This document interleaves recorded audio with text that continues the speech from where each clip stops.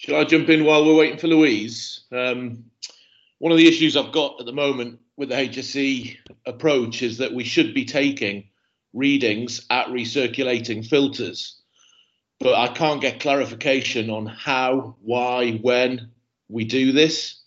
So part of the question I had for this was, what are we doing? Why are we doing it? What's people's views on this for the various different types of systems we've got, be it for solvents, for wood dust, flour dust, whatever it is that's recirculating? What approach are others taking? I don't think a very quick, simple reading taken once at a recirculating filter tells you very much at all. I'm not sure why you would take that necessarily, unless you could relate it to operator exposure. Not telling you a great deal, but we're seeing it more and more on reports. System failed, hasn't got any recirculating filter air assessment data or anything like that. So yeah, just putting that out there in terms of what others think of that, what others' views are.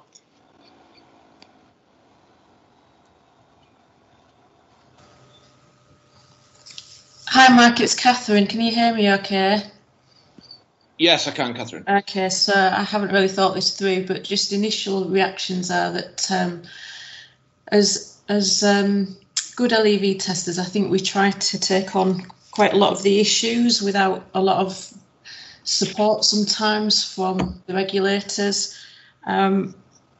We do see recirculating filters that fail when we go and do a test, but I think your point is that we go once a year, and the responsibility really lies on the client to make sure that those recirculating filters are working okay for the whole year.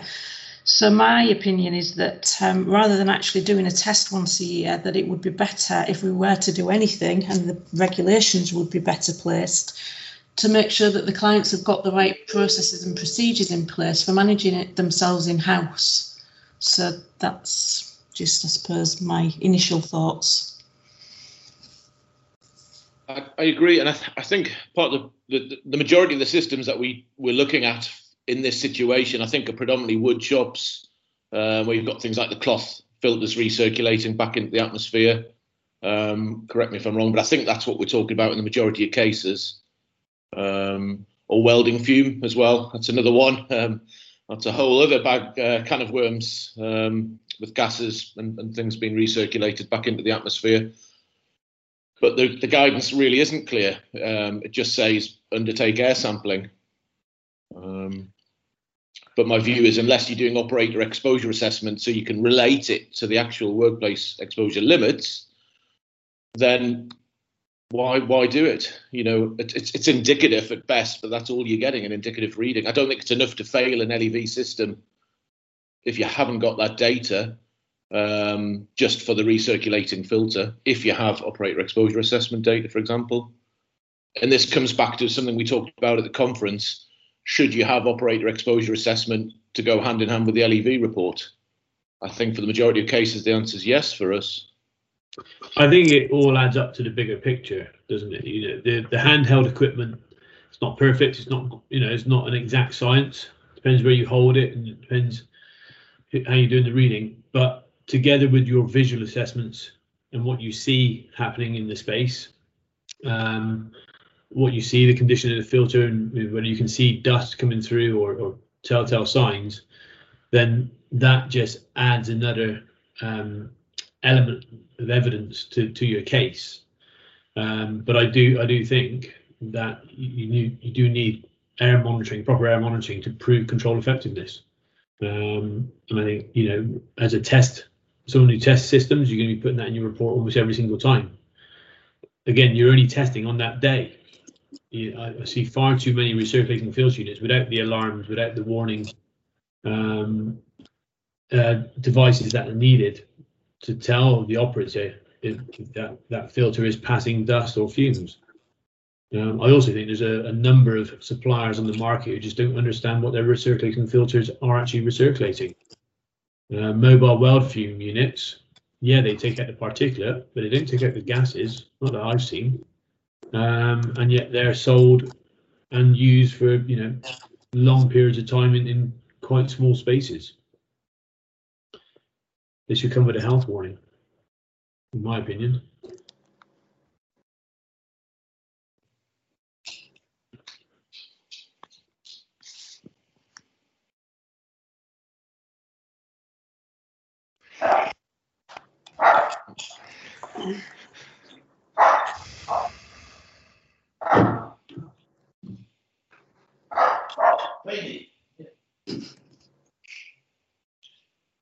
Jane?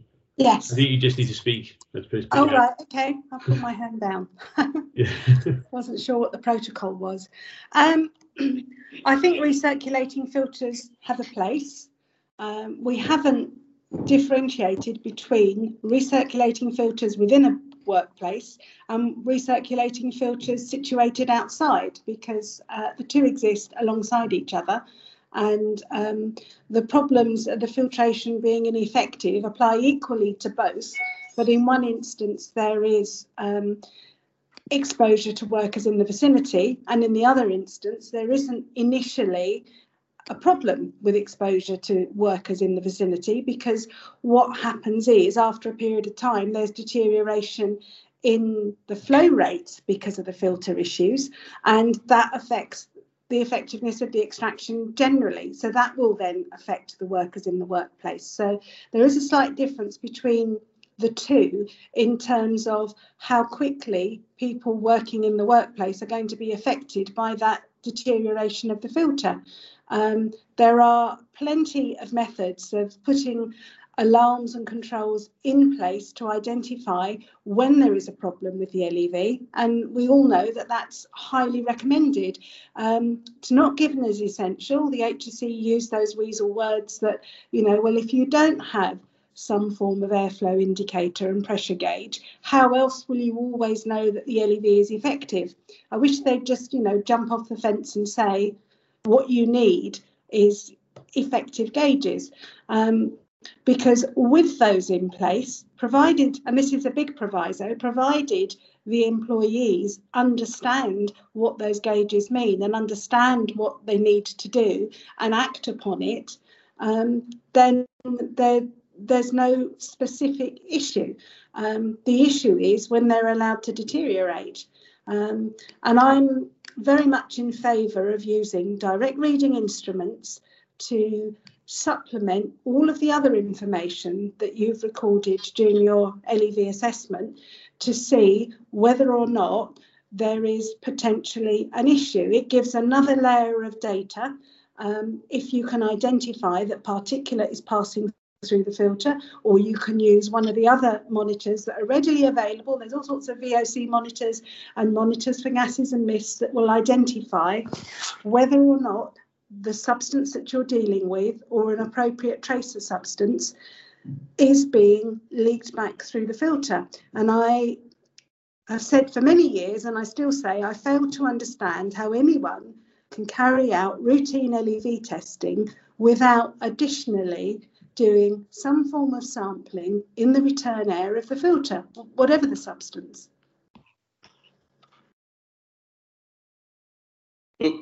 In that instance, Jane, you know, if you get a result, what are you comparing it to? If you're not comparing it with workplace exposure, it's indicative, and I'm not disagreeing with you from that point, that it's indicative that there is dust coming through the filter, and it's maybe pointing you down the direction of you need to then do some air sampling. But you can probably tell that by looking around the filter anyway in some instances. I'm not saying we do or don't in every situation, but I think a simple look around the filter unit, if there's dust on the floor, it's clear it's coming through, or the management of it isn't right. But it all... There isn't always dust coming, you know... Yeah, it's still... Sorry, Mark, in extreme circumstances... Just let me finish. Sorry, Jen, just let me finish. I was just going to say, if you've got some results that are indicative, it's still saying, you know, that if you can't relate it to workplace exposure limits, it's it's not telling you an awful lot. Well, with respect, it is telling you something. You don't always have dust and deposits around to tell you that the filter's not working effectively. What it does tell you is that the filtration is not effective and that the filters need to be replaced. And it will often tell you that before there are other levels of indication. And what you do at that time is you recommend replacement of the filtration if you feel it's going to be up to the job when it's been replaced. If not, you're recommending something else. And you would also, in most circumstances, recommend some personal sampling to be carried out, because what you've done is just an indicative reading. And particularly in circumstances when you can't actually see deposits around, it can be very useful to say to the operator, to the owner, to whoever you're liaising with, come and take a look at this, and show them what the readings are coming through the filters. And that, you know, you can put 1,000 words in a report, which people will ignore. You start having photographs, you start having a graph that you can show them, you start having a direct reading instrument when you can say, have you got a minute, can you just come and look at this?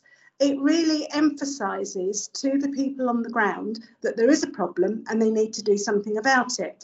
And workplace exposure limits are not the only standards that we're working to. Obviously, a lot of things need to be, as far as reasonably practicable, below the workplace exposure limit, but there are also standards for various types of extraction which actually specify what the amount of returned air should be in the cleaned filtered air in the workshop. So the standards for chip and dust extraction systems, for example, require that alarms should be going off at something, I think it's 0.3 milligrams, and that the system should automatically shut down at 0.2, or maybe it's 0.1 milligrams. I'd have to go and check the standard to be sure. But there are very low levels of dust being returned through the filtered air, which should trigger an alarm. Frequently that alarm isn't there. And these standards are applicable to larger wood waste extraction systems, but some of them also apply to the smaller systems. And there's no reason why, you know, if you're working with a large extraction system, there is an unacceptable, very low level of returned particulate. Why wouldn't you also apply that to a smaller system? You know, the lungs of the workers in that smaller workshop are no less sensitive to disease and deterioration and harm than the lungs of the workers in the larger workshop. And just because that employer chose to install several smaller units rather than one big unit doesn't mean to say they should be allowed to pollute the lungs of their workers. I really don't understand the reluctance to use what is not a particularly expensive tool to add to the information, and very importantly, add to the illustration that you can present to the users. Because what all of us want is for the people using the equipment to be using it and maintaining it properly. And anything we can do to demonstrate to them that the fact it appears to be sucking is not the be all and end all. You know, there's a lot more to it. It's got to be in everybody's interest. You know, we're all working towards that goal, aren't we, Mark? I wouldn't disagree with that at all, Jane. What I'm saying is, and I think you're right, it's the defining the limits so that we're all working to the same standard. So, you know, I'll pick Adrian as an example. He might say, right, we pick, if there's anything coming through the filter, we fail it. You might be saying 0.3. We might be saying 0.5. It's having a uniform standard across the industry that we're all working to. That's the difference, where at the moment we haven't got that. Some people are saying we're not using that figure. Some are picking figures like you say. And I think that's the key. It's trying to define what we say is okay. What I think is reasonable is to say that the maximum would be 10% of the workplace exposure limit if it was something that doesn't have to be as low as reasonably practicable. And that would be what we would work to, and we would alert the client to the fact that there is concern if we were anywhere between a third and a half of 10% of the workplace exposure limit for the substance that we're using, unless it's something as low as reasonably practicable. And then you need to be looking at the other data and advising accordingly. And I think that's quite reasonable. So with wood waste at the moment, I would ignore the fact that it's sort of 3 milligrams and going to 2 milligrams, and I'd work to the 2, because, you know, nobody's going to go suddenly leap up and down, is it next January or the January after, when it changes, and suddenly start doing something different. So we should all really be working to as far below the 2 milligrams. So 10% of that is 0.2. And we would be raising an alarm if it was anywhere, you know, up to 0.1. We'd be looking for it to be significantly below that. My experience talking of woodworking systems is that it is perfectly possible for a properly designed, well-maintained woodworking system with recirculatory filters inside the building to be significantly below 0.1 milligrams of particulate per cubic metre in the returned air. And if it was anywhere near that figure or above it, you know, alarm bells would start ringing. I think the other issue we've got is that's fine, but it's then relating it to potential exposure. So if you've got a woodworking system that's putting out 0.3, but it's only used for half an hour a day, and the workplace exposure, actual exposure for the operator is, you know, is negligible to zero, then is that okay? So, and this is what I'm trying to do, is trying to relate this, what you're getting at the filter, to actual exposures. So you're building in the whole, you know, how often is the system used? How heavy is the usage on that system? We've got to account for all of that. We can't just say, oh, it's 0.3, or it's above, that's a fail. Because actually, if it's only used for 10 minutes once a week, that might be okay. Sorry to jump in. No, I don't think that is okay. Because I'm not saying it is. I'm just saying that as an example, that you've got to relate it to the usage and the time it's used. This you goes only back need to to do comparing that it if you're with trying to the relate it to a personal exposure, which we're not trying to do. We're not specifically relating it to a personal exposure. We're relating it to the statutory obligation to maintain that LEV in good, clean, effective condition at all times. It's then up to the client to decide, well, we only use it for half an hour a week, so we don't think the HSE will come and kick us, so we're not going to do anything about it. But we need to tell them whether it's effective. And if they're only using it half an hour a week this week, who knows what's going to happen next week or the week after. When they get a big order in, or when circumstances change. You have to relate it to operator exposure, and that's the whole purpose of that system, is to control the operator's exposure. So, you know, it's all directly relatable to the exposure for me, and you have to account for what they're doing. And if it's defined in the report that we say, we tested this under this circumstance based on this situation, and in this situation it's okay, you know, I think you have to look at that. I think you can't discount what they're actually doing and the potential exposure of the operators. Guys, if I can interject with, we don't want to have it just as a bipartisan discussion. Both Melvin and Craig have both got their hands up. Could we allow them to say something, please? And just to update you, I've had a message, you probably all had it from Louise. Apparently her microphone is broken and she's trying to set it up on her computer. So that's the reason we're not hearing from Louise. So I've jumped in. Melvin, Craig, tell us what you'd like to say. I'm happy for Craig to go before me. Thanks, a very quick one. So HSE say for recirculating systems, they should be installed with a high efficiency.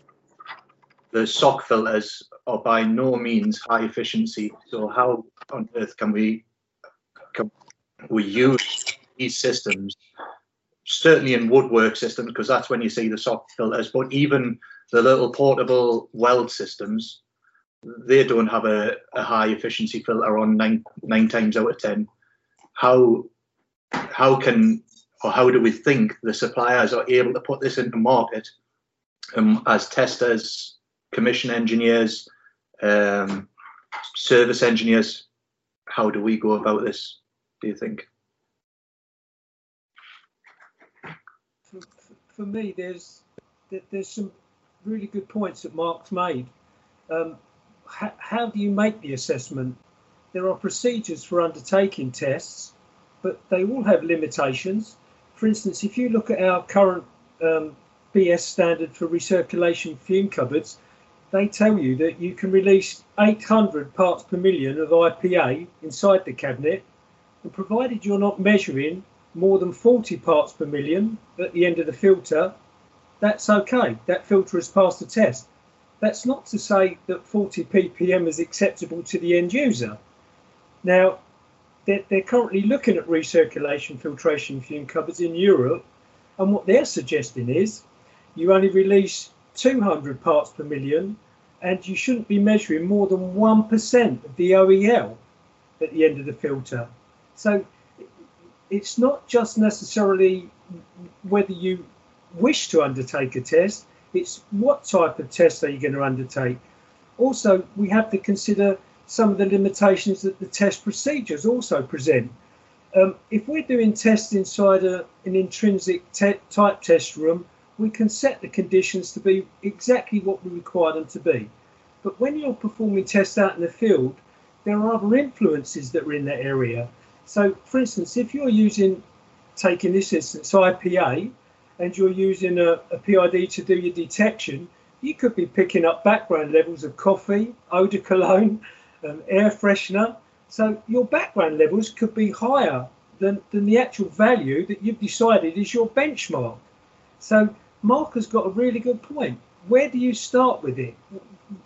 How do you reassure the end user that you're actually evaluating what they need to know? Sometimes the procedures you have to perform the test may not allow you to do that. So where do you go with it? And I think Mark's right. We do need to try and get some improved guidance, even if it's not numbers, a framework that would allow us to make a reasonable assessment of how we can do that. I agree, Melvin, and I think it's getting that consistency as ever with us. You know, we've seen that recently in the conference. We're all taking different approaches and coming to different conclusions on identical systems. You know, we've got a wealth of experience between us. We shouldn't be having inconsistencies with our decision making. It should be straightforward.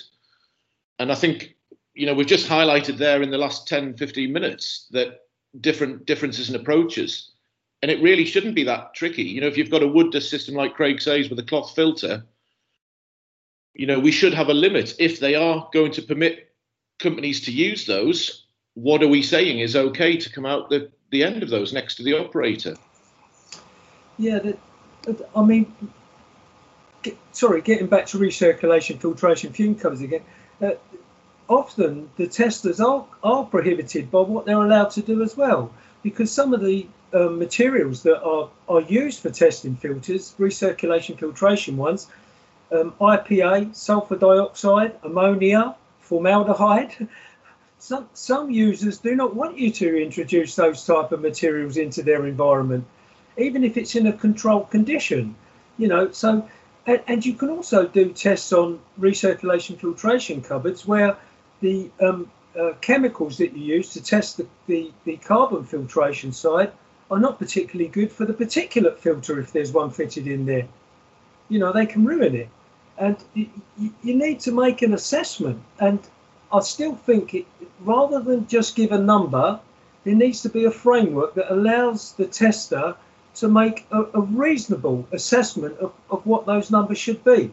Because at the end of it all of our testing is based on our assessment of that condition.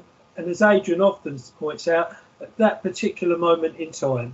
None of us can guarantee anything once we leave the room, but I think it's the framework that's needed rather than just give precise numbers along the way, a good framework that we can all follow.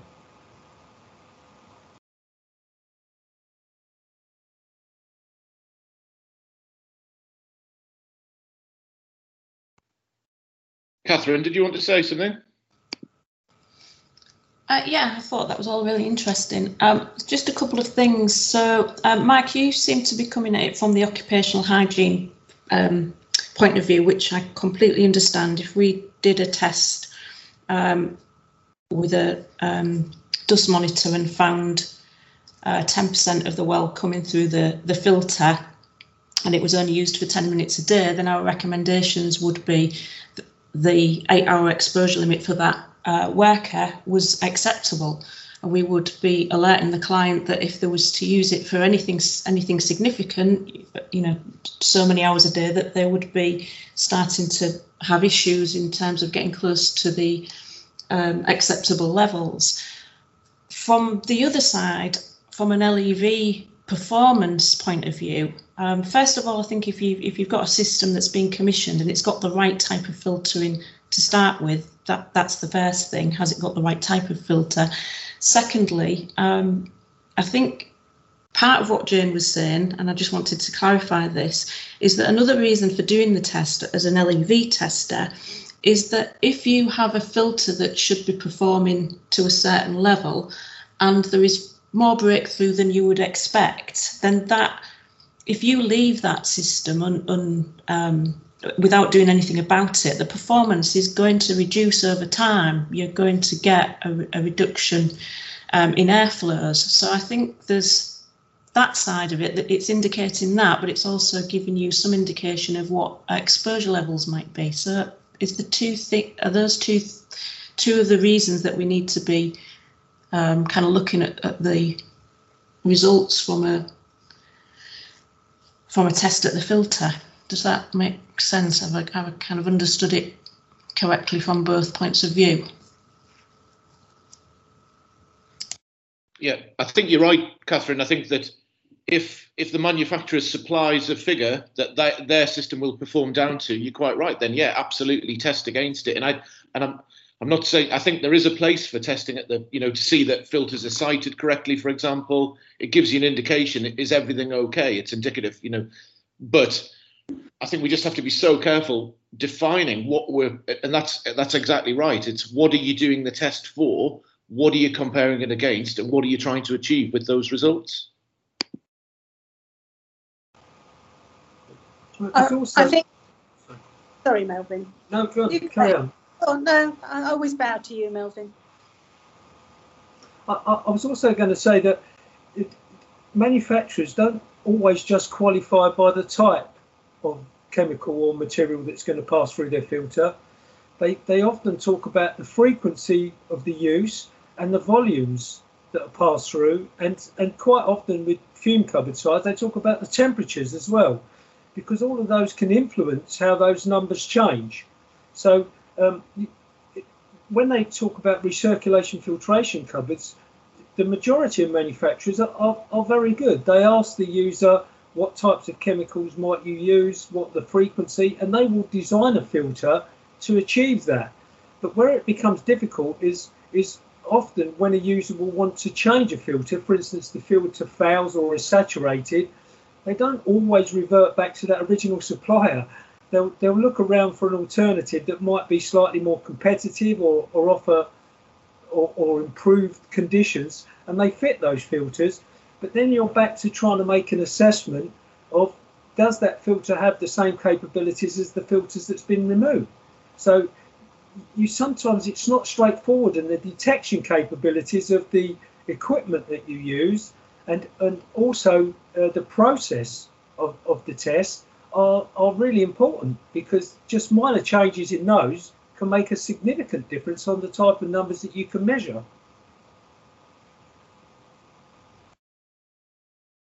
So I think Catherine made some really good points, and she seems to have exactly understood what I was saying, in that when you're looking at the efficiency and the effectiveness of the filter, you're looking at it for two reasons. I don't want to keep disagreeing with Mark, but personal exposure consists of considerably more than the amount of contaminant that is being returned through the filter, and you cannot possibly take the measurements that you've taken of the dust that's coming back through the filter and say, oh right, it's perfectly okay, this person's personal exposure, which relates to all the things they do during the day, which may or may not be controlled by any LEV at all, let alone effective LEV, it's apples and pears and, horses and donkeys. We're not looking at exactly the same thing. What you're doing is adding a layer of information that feeds into the risk assessment that the client needs to make, and you're giving them some advice. And that advice is often that this is indicative of the performance of the LEV not being quite right. You need to replace the filters. Not replacing the filters is ultimately going to lead to issues further down the line with the LEV, and not replacing them. I mean, maybe the filters are just not fitted correctly. We don't know. Maybe they're poor quality fabric filters where the system was originally supplied with a high quality filter, and they've been on the internet and bought some cheap and nasty Vietnamese or Chinese replacement. Not to be racist about it, but they've bought some cheap imported product to replace it rather than the originally specified product. Because let's face it, most fabric filters and most systems using fabric filters are not supplied with anywhere near the amount of data that they should be in terms of the quality and the qualities of that specific filter, coatings that they've got, how they've been tested. All of that is a huge, great big hole in the LEV industry, which needs to be filled in. But in the meantime, when you're giving the client that information, what you're saying to them is, when that person is stood here downstream of the return air from the LEV, from that single source, this is possibly, and not terribly accurately, likely to be the kind of levels they are exposed to. You cannot relate it to their personal exposure any more than that, because you don't know what else they're doing. It's just part of the big picture that should be part of our everyday life.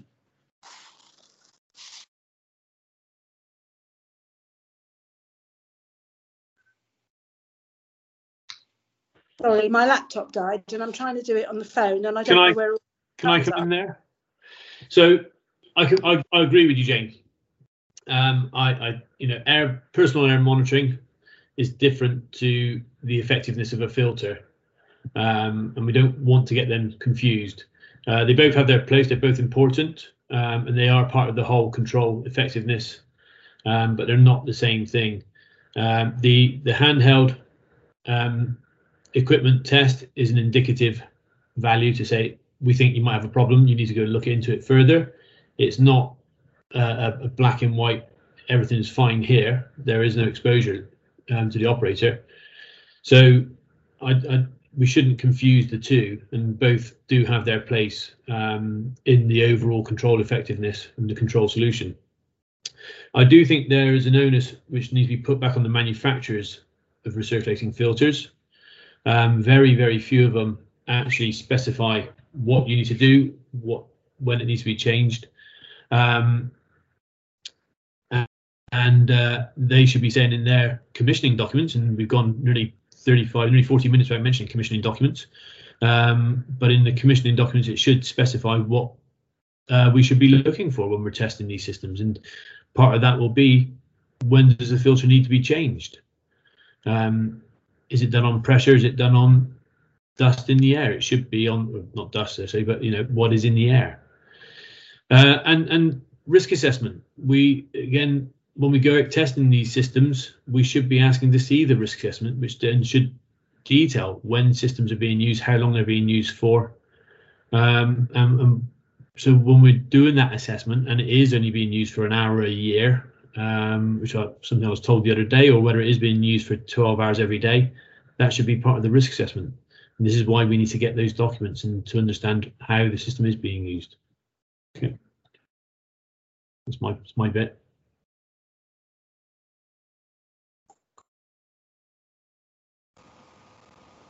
Could I just come in there with, we're talking about manufacturers giving qualification of performance. To the best of my knowledge, I've never seen any manufacturer confirm a compliance requirement for the end user in the as used condition. That I've never seen that on the manufacturer's data. All the manufacturer will tell you do what their equipment does. So you're getting a bit of a catch-22. You can't hold the manufacturer responsible for what the end user is actually doing with the equipment. All you can ask the manufacturer to do is to confirm that the performance that he says or they say their equipment can achieve is achieved. So there is a hand-in-hand situation whereby you have to test for the manufacturer's compliance, which means testing the filters. Then you have to do a separate assessment as to whether the end user's getting the protection, if that's what you want to achieve, because otherwise you can't ask the manufacturer to be responsible for what the end user's doing. They don't accept that responsibility. They only give a qualification on the product performance, not its as-used performance. And as we all know, that's where these things fall down. We need to get a bridge somewhere that allows people to make that assessment. And unless people understand the crucial need to perform an as-installed test on this equipment and then an as-used test, we won't ever achieve those two things. Melvin makes a very valid point there. And what I'd like to bring you all back to the fact is that what we're talking about here is part of a Reg 9 examination and test, a thorough examination and test. And we need to look and see what Reg 9 actually says. And Reg 9 relates back to Reg 7. It does not relate back to Reg 6. That's what Reg 10 does. Reg 10 relates back to Reg 6. And to be fair, it would appear from discussions with HSE that in the revision of COSH, which whenever it will come, they've said that they're concerned that Reg 6 and Reg 7 are not tight enough, closely tied together, and that will be addressed in some future. So fair enough.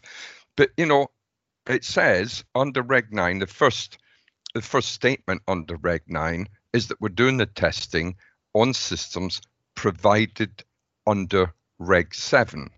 It then goes on to say what the purpose of the testing is, and it's to ensure that the equipment is in efficient state, efficient working order, good repair, and clean condition. And it states that very, very clearly in the reg. If we go to the approved code of practice, which is pretty tough in the sense that although it's an approved code, it clearly tells us. Now, I'll read it out to you. It says the objective of this regulation is to ensure that every element, and that would include the recirculating filters, every element of a control system, a control measure, beg your pardon, performs as originally intended. Oh, it then goes on to talk about and to identify significant deterioration in any element of the control measure.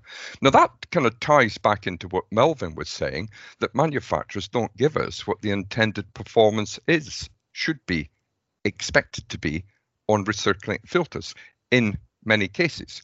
But we must tie it back to the fact that currently, the legislation for Reg 9 examination and test ties back to Reg 7. And it's talking about looking at the elements to see if they are performing as originally intended, and indeed if there has been any deterioration. So that should maybe help to focus us down on what we ought to be doing with recirculating filters. To do nothing is not an option, but I think it's good to open it up to say what are the options. My pennyworth is that what you do in a recirculating filter, to some extent, is going to go back to Reg 6. Having just said that Reg 6 is not really part of it, it's Reg 7. But to some extent, we have to look at the risk. And the degree of testing or the protocol that you would use for testing recirculating filter has to have recognition of what the risks are. So it may not be that there's one size fits all. There'll be different types of testing levels, if you like, depending on the risk.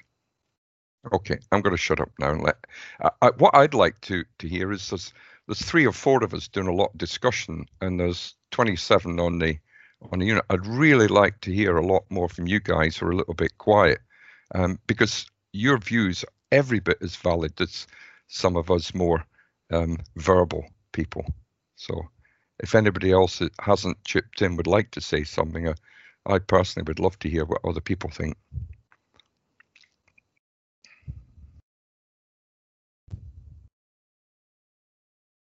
Oh, well, that didn't work. Hi, Bill. It's Kenneth here. Can you hear me? We can all hear you very well, Yes. Kenneth. You carry on. I don't know, and I'm listening and using the kind of term reasonable assumptions, which is in some way what we'll have to do. Is there scope for even a series of, I'm thinking like the HSE sheets on processes and kind of recommendations for control? Really, an ideal thing would be a worksheet or some sort of information sheet for testers, for say, for wood dust systems. Okay, what are reasonable filter efficiencies for needle felt filters? What should we be looking at for testing? Because it's also different for each type of system. Melvin's talking about recirculation, fume cupboards, we've got wood dust, we've got weld system. the two biggies quite often in testing are welding and wood dust. You know, is a scope of us coming together to form like some information sheets for what a tester can reasonably look at when they go to a wood dust system? And Jane's points, okay, about, you know, what am I measuring and what does that mean? Can I make a reasonable assumption from that? Or if it's a weld fume system, what type of filters do I need? You know, I think there's a lack of understanding in industry about filter classifications, particularly at the people who are going out testing. You know, some worksheets on the filter classifications. What can I reasonably expect when I go to see a welding system, if they're welding mild steel or stainless?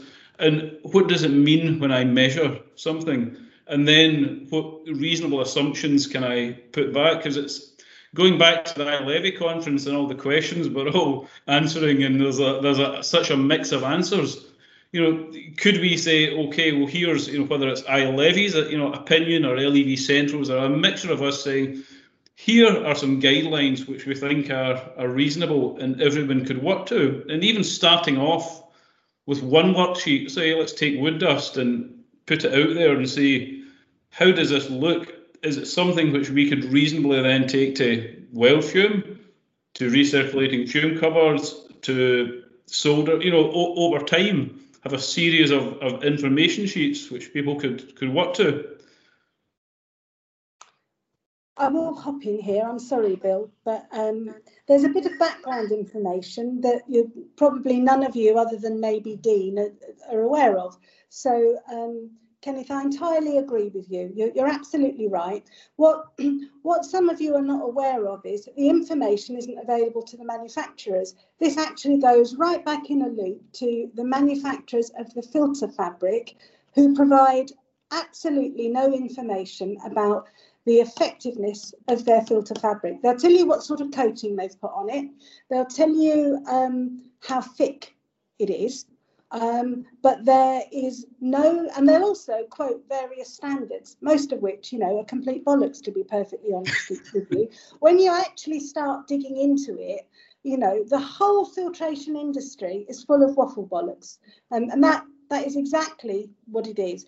I've been spending quite a lot of time as iLevy, working with the HSE on identifying what the issues are. And we've come to the conclusion that, yes, what Kenneth is asking for is what we're all crying out for. But before we get there, we need effective, simple test procedures, repeatable test procedures for the fabric, standards for the fabric. Then you need simple, standard test procedures for that fabric fitted to the manufacturer's equipment in a factory in test circumstances. So we can say, these are the exact properties and standard of this fabric. This is how it performs in factory conditions, which are not real. And then we can say, this is how it should perform under load, under duty, in the workshops of people's clients. And this is the labelling and the standard that you should be looking for on the filter fabric that has been used. These are the standards and the tests that should have been subjected to before being turned into a wood waste filter on a unit. And this is what you should be looking for and testing for on site. And one of the thoughts that the HSE have expressed to me that I think will be included when they finalise it, and they've agreed, they've been through all the standards that everybody has said, well, this standard is quoted and that standard is quoted, and they've come back and said none of these standards are fit for purpose for this type of filter. People are trying to fit them to this type of filter and saying, does it comply with this standard or that standard? But they're just not relevant, they don't work. So new standards are required and they're working on them. I'm losing my thread now, so I'm going to let somebody else pop in. The last thing I want to say is that within the education sector, testing of fume cupboards, the on-site saturation testing and testing of the filters in fume cupboards in schools got stopped because of all of the difficulties in performing it. And that was replaced with a regime recommended by CLEATS and endorsed by the HSE of changing recirculating filters on educational style fume cupboards according to a strict calendar, depending on where they were situated, so whether they were in the classroom or perhaps in a prep room, and which chemicals they were being used with. And they require those filters to be labelled, not with hours of use, which is interesting, coming back to our discussions earlier with Mark and half an hour a week and what have you. What the HSC and CLEAPS decided was all of these filters should be labelled when they're put in with the date they were put in and a date they need to be changed by. And those dates are specified. They're 6 months, 12 months and 2 years, depending on exactly what they're being used for, and whoever is changing the filter needs to label it accordingly. And I think we're going to end up with something like that, something that says for welding, for woodwork, this filter should meet this standard when it's fitted, and regardless of the use, which is quite an onerous thing for them to say, but is it less onerous to say you must change a wood waste filter every 12 months than to say whoever's testing it must have a look at exactly what is passing through the filter and coming back in? And my experience is that depending on use, a wood waste fabric filter can be fine from anywhere for 12 months to 15, 16 years. You know, if they're really only using it for 5 minutes a month, it's perfectly fine. You know, I've tested lots of them that are perfectly adequate 15, 16 years later. And our recommendation would always be, well, this is well past its usual life. We suggest that you change it. But nonetheless, it's still working fairly effectively, and you don't know when it's going to fail. But I'm happy to answer any questions on the current HSE iLevy project on recirculatory filters, which I chair, which is how come I've got a certain amount of knowledge as to what's going on behind the scenes that maybe the rest of you are not really au fait with at the moment. And I promise not to talk for at least 5 minutes.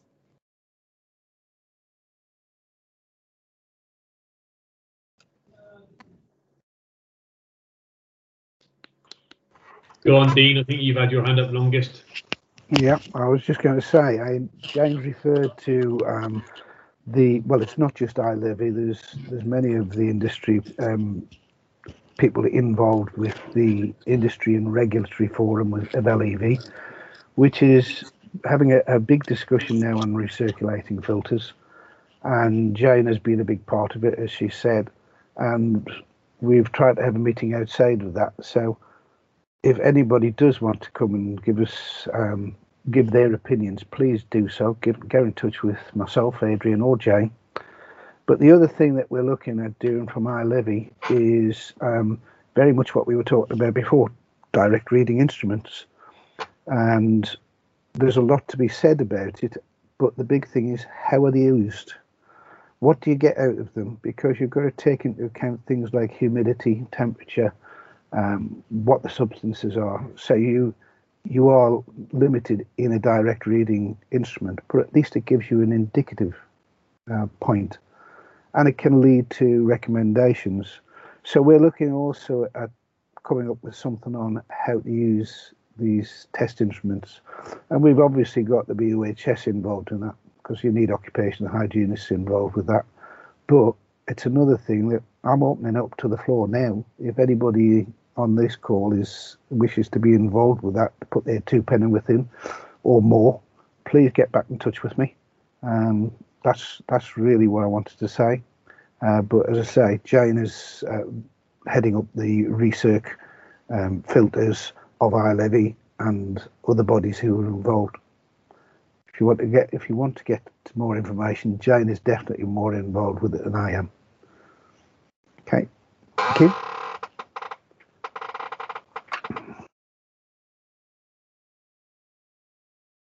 Melvin, do you want to go next? Yeah, if you look at manufacturers' requirements, the standards that they work to are really just to encourage international trade and communication. They're not there for safety reasons. So the manufacturer obviously takes safety into consideration, but that's not the primary reason that these standards are written and they perform to a standard. It's to encourage international trade and allow communication. And the standards generally have always the same format. There'll be materials, they'll have dimension tolerances, the performance that the equipment may have to achieve.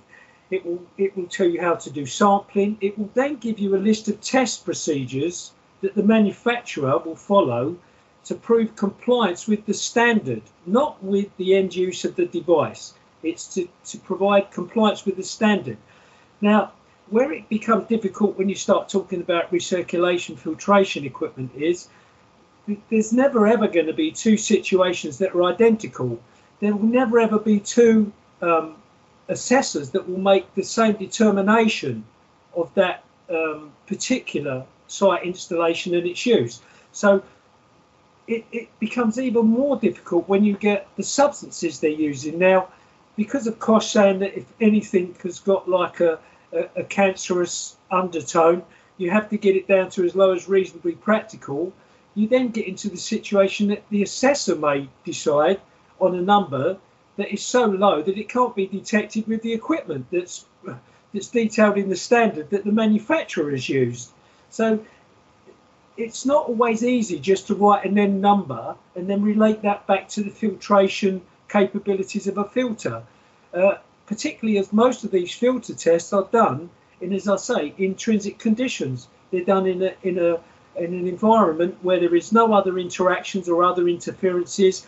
It's always easier to get the performance criteria more detailed than in the site installation, because you can actually tweak all of the performance criteria of everything else in the room to suit the test. You can't always do that on site. So I'm not sure whether we're ever going to get to where you can give an exact number that everyone will be able to follow. Again, I think we may have to settle for numbers within a framework that could be deemed acceptable, rather than just say it must be less than 10 or it can't be any more than 5. You know, I don't think we'll get that situation.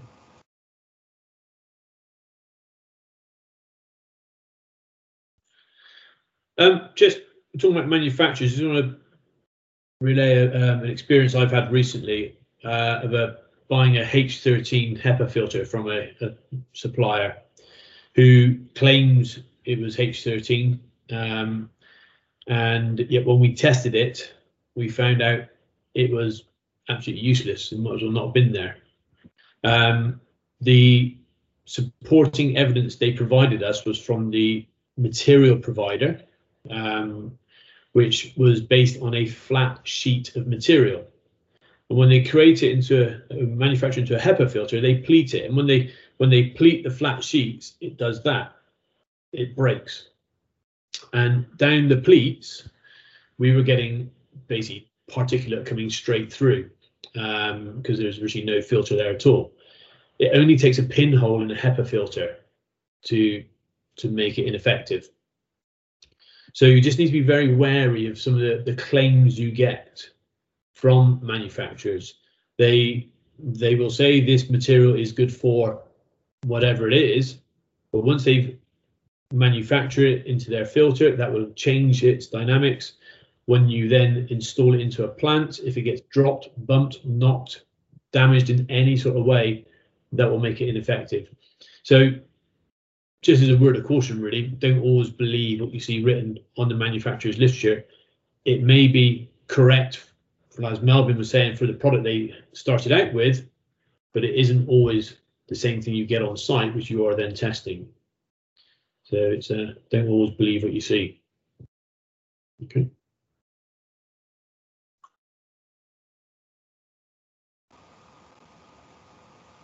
For me, I think it's difficult because I've come across this a couple of times in site installations. Like there was some testing being done on some microbiological safety cabinets, and the tester was following exactly the instructions that was in the manual of the piece of test equipment that he was using, which was a potassium iodide Kydiscus equipment.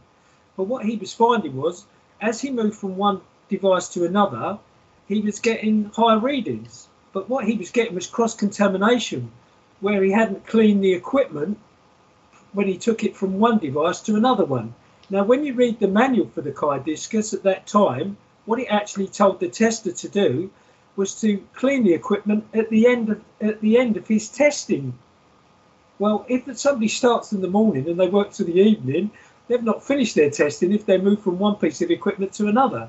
So I'm always slightly hesitant to criticise manufacturers too much if the procedures that a tester has used are either not in accordance with what the manufacturer has used or could be influenced by other conditions that would not be present in the manufacturer's installation in the type test room. Now, I'm not a manufacturer, so I'm not defending manufacturers. I'm just trying to relate to sometimes it's not always a black and white situation that somebody is right and wrong. There are sometimes detection levels of equipment can be different. You know, the worst thing for me is when people make claims. When people make claims for compliance with certain standards, and then quite obviously they're not achieving them.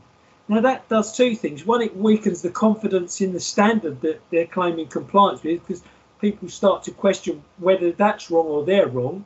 And then you get the situation where you're left with a client who's got a manufactured product that tells you it has to perform to this level, and you're saying it doesn't.